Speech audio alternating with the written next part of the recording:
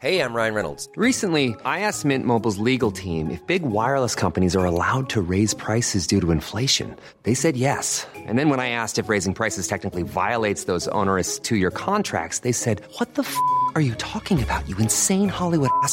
So to recap, we're cutting the price of Mint Unlimited from $30 a month to just $15 a month. Give it a try at mintmobile.com/switch. $45 up front for 3 months plus taxes and fees. Promo rate for new customers for limited time. Unlimited more than 40 gigabytes per month. Slows full terms at mintmobile.com.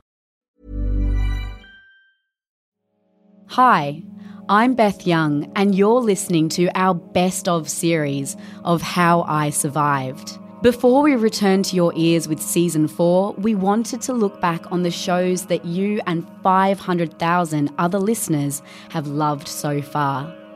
Today, we're sharing a story about a grandma, her granddaughter, and their dog. Lisa Bennett's 3-year-old granddaughter went missing outside her grandpa's property in Warwick, Queensland, when something remarkable happened. Lisa joins me now to share her story. This episode deals with serious and distressing content. Listener discretion is advised. 3-year-old Aurora Lee Kyle was last seen around 4 p.m. yesterday with the family's cattle dog Max. There were serious concerns for her welfare given the thick bushland and remoteness of the area. And in that moment, the whole world stopped. It took me to this place of death and grief. I can't lose my granddaughter. You know, am I going to die or what? I mean, I look back at it now and I thought, how did I ever survive that? This is How I Survived. Stories of everyday people and how they survived against the odds. I'm your host, Beth Young. I think that I probably survived for a reason. How I Survived.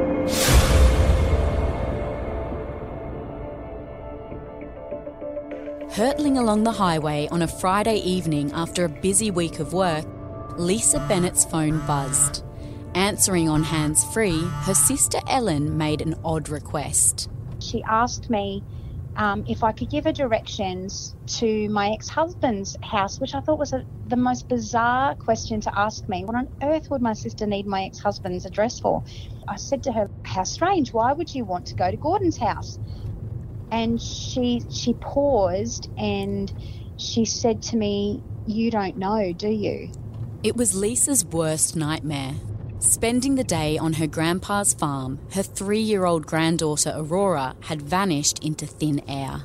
And in that moment, the whole world stopped.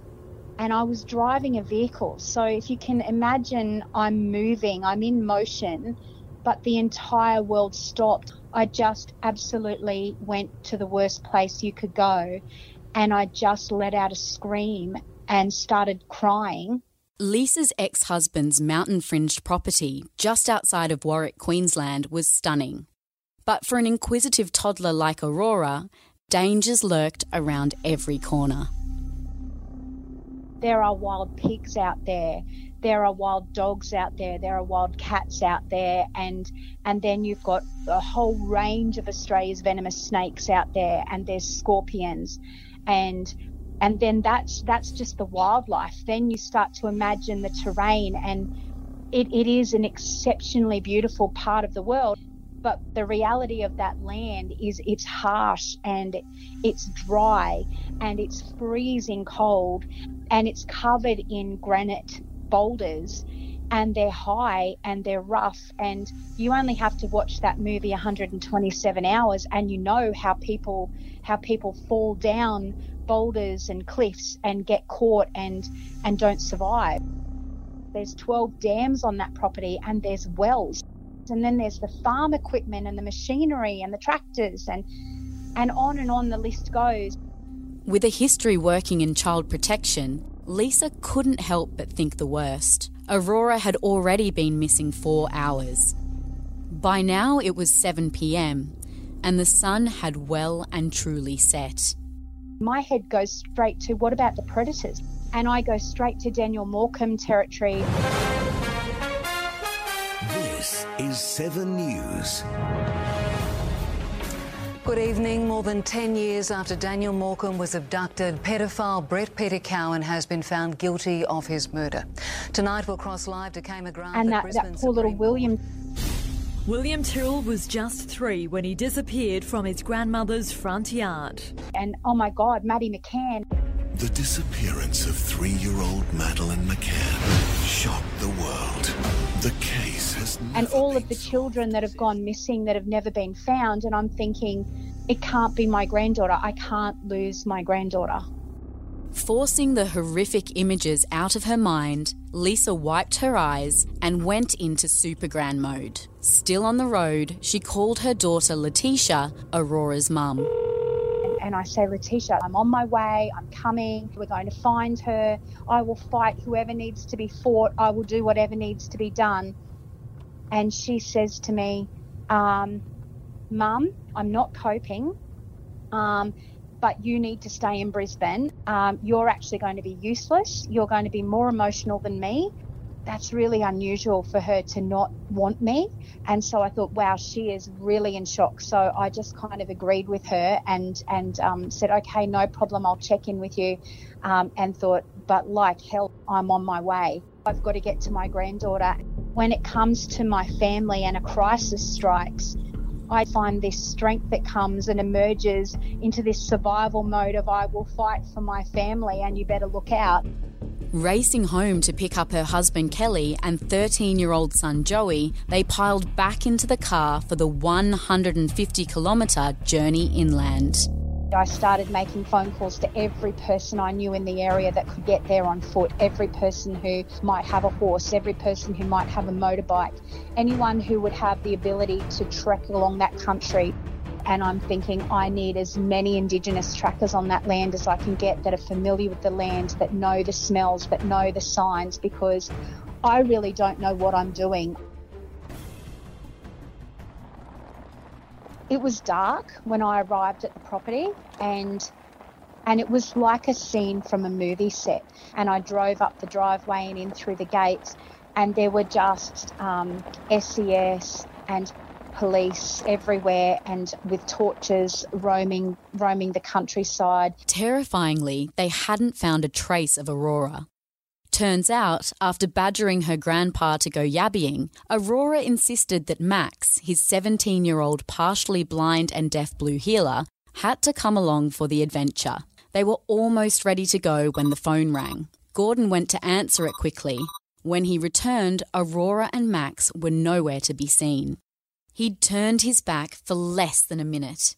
Lisa didn't blame her ex. It could have happened to anyone. Aurora had thought she was going yabbying down the creek and that she'd walked off with the dog. Every minute felt like an hour longer that Aurora was out in the dark, and it was pitch black at that point and it was cold and I just couldn't tolerate the thought of her being out there. I just decided, look, I can't just stand around waiting. I really need to go. So I set off in the direction between what I could see was 2 big hills. But as you kind of walked towards them, you got lost in the darkness. And before long, I was tripping over little stones and there were barbed wire fences and there were shrubs and who knew what was in there. But I didn't have a torch. And so I very quickly become overwhelmed with fear that I'm going to hurt myself walking through here. Heading back to Ground Zero, Lisa spoke with police, grilling them on how exactly they plan to find little Aurora. And I think in my mind, I'm thinking I'm being a difficult customer, but at the same time, I have a 3-year-old granddaughter out there and I don't actually care about politeness right now because I'm just absolutely distraught and I just want people to feel as urgent as I feel about finding my granddaughter. I actually opted to go and find the trackers, and I found a deer tracker who'd come from North Queensland, and he took me around up into the hills, and the terrain we were in was really, really dangerous because the mountains that we were on were really quite vertical. You really had to anchor every step in.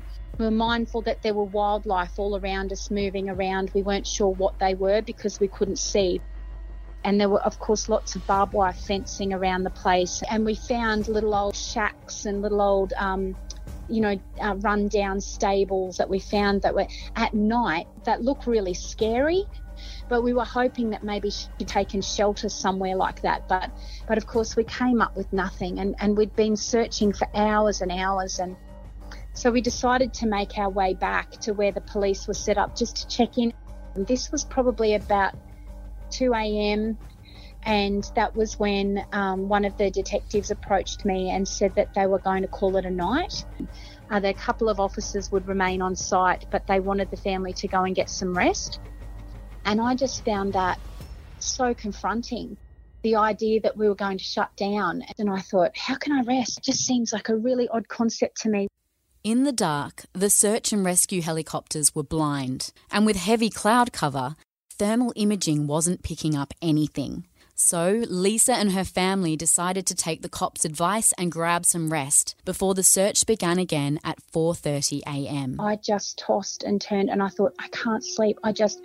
I can't even have a blanket on. The thought of me laying here warm while my granddaughter's out in the cold, I really can't even, I can't do it. I feel guilty. I feel like, how could I possibly? So I got up, and my sister's dear friend Jamie, beautiful, beautiful soul of a person she is, said to me, oh, you can't sleep either. And I said, I'm going back out there. And she said that I'm coming. And so I got back in the car and I started going up and down the old Stanthorpe Road very slowly, and it was still pitch black. And Jamie and I were yelling out, hoping maybe she's made her way to the roadside and maybe she'll hear us. Yelling for hours until she was hoarse. As daylight broke, Lisa tried to put herself in Aurora's shoes. What would the cheeky, headstrong 3-year-old do? And I said, I think she's gone yabbying herself, because that's Aurora. She doesn't wait for anyone. If she wants to do something, she does it. She's fiercely independent. She's fiercely capable of anything she sets her mind to, and just an incredibly determined little girl. And I thought, that's what she's done. So off we went into the bushland and followed what looked to be a creek direction. Been going for quite a while, and I came to like a clearing, and like the creek bed dropped off then, and it dropped off to a big drop off, and I looked down and I thought, there's nothing down there. So once she got here, where would she go? And I could see that in the clearing there were 2 mountains. So there was one to the left and one to the right. So you kind of had 3 choices. You either went up the left mountain, up the right mountain, or you dropped down the cliff face. And I was yelling out, Rora, Rora. And then I thought I could hear back, yeah. And I thought, hang on, I think my head's playing games. I think I'm in such a state of panic and tiredness that I'm hearing things. And so I yelled out, Rora. And I heard, yeah. And I thought, no, it's a bird. It's a bird. It's got to be a little bird, because it was such a squeaky little sound.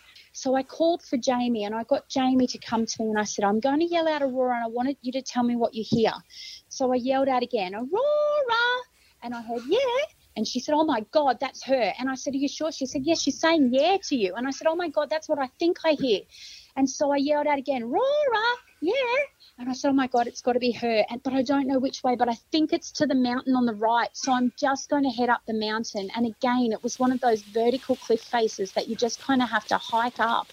And I thought, my God, I hope I can get up there. So I kept going and I kept going. And halfway up the mountain, I'm yelling out, is that you, Rora? And I could hear, yeah.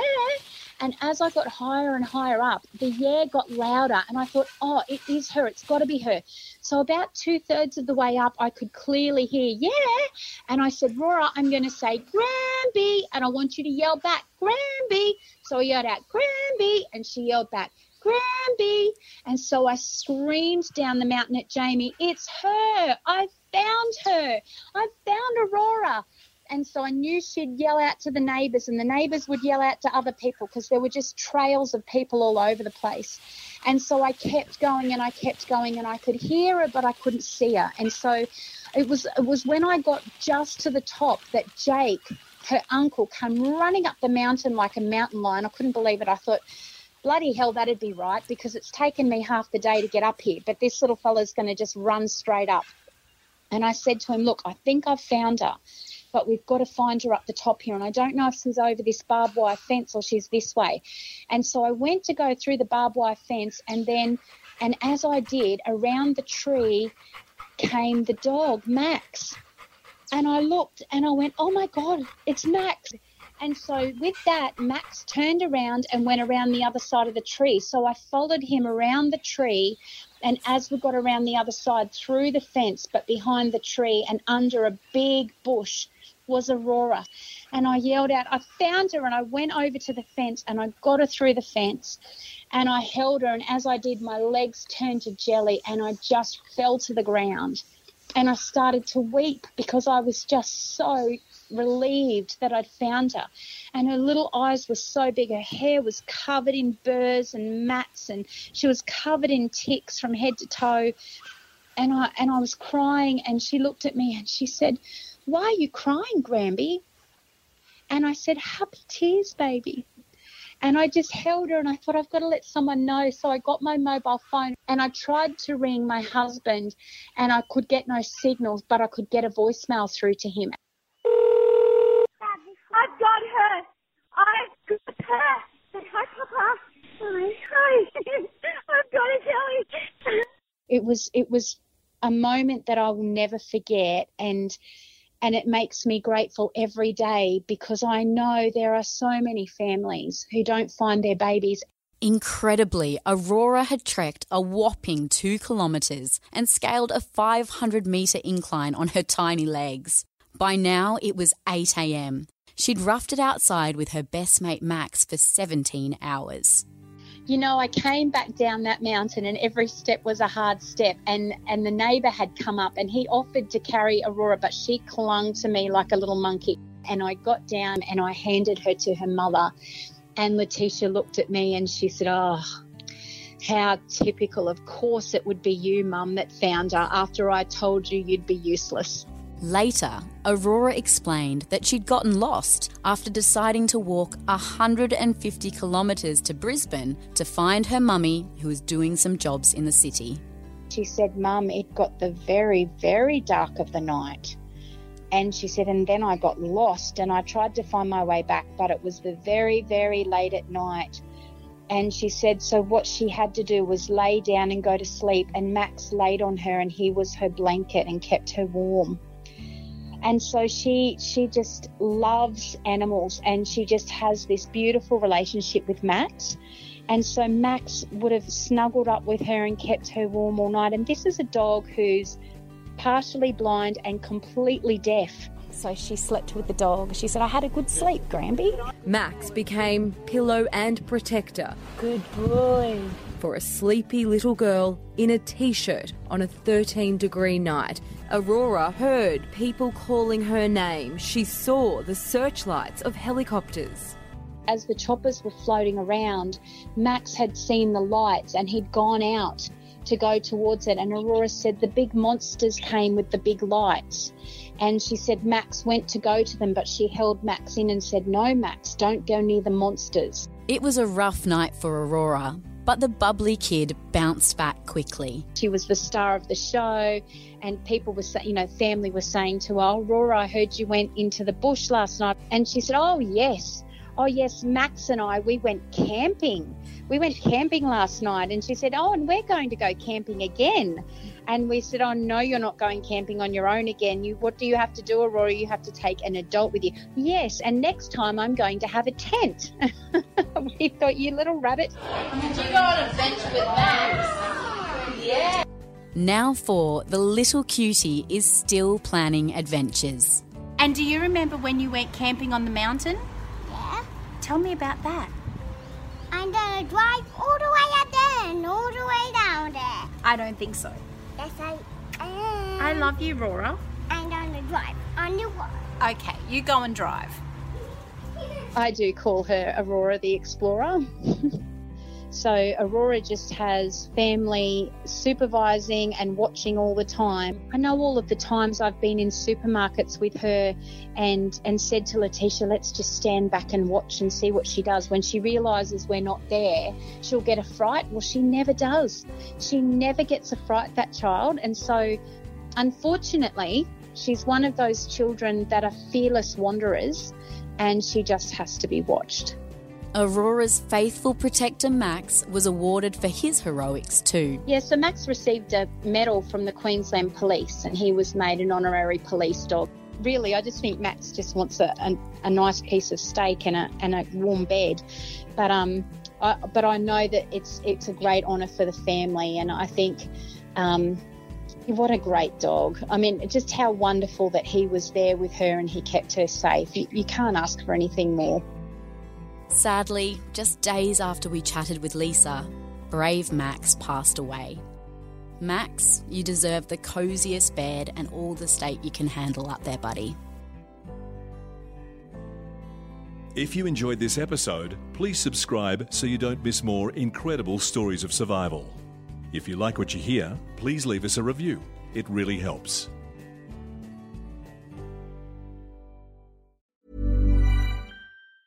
Ever catch yourself eating the same flavorless dinner 3 days in a row? Dreaming of something better? Well, HelloFresh is your guilt-free dream come true, baby. It's me, Keke Palmer. Let's wake up those taste buds with hot, juicy pecan-crusted chicken or garlic butter shrimp scampi. Hello Fresh. Stop dreaming of all the delicious possibilities and dig in at HelloFresh.com. Let's get this dinner party started.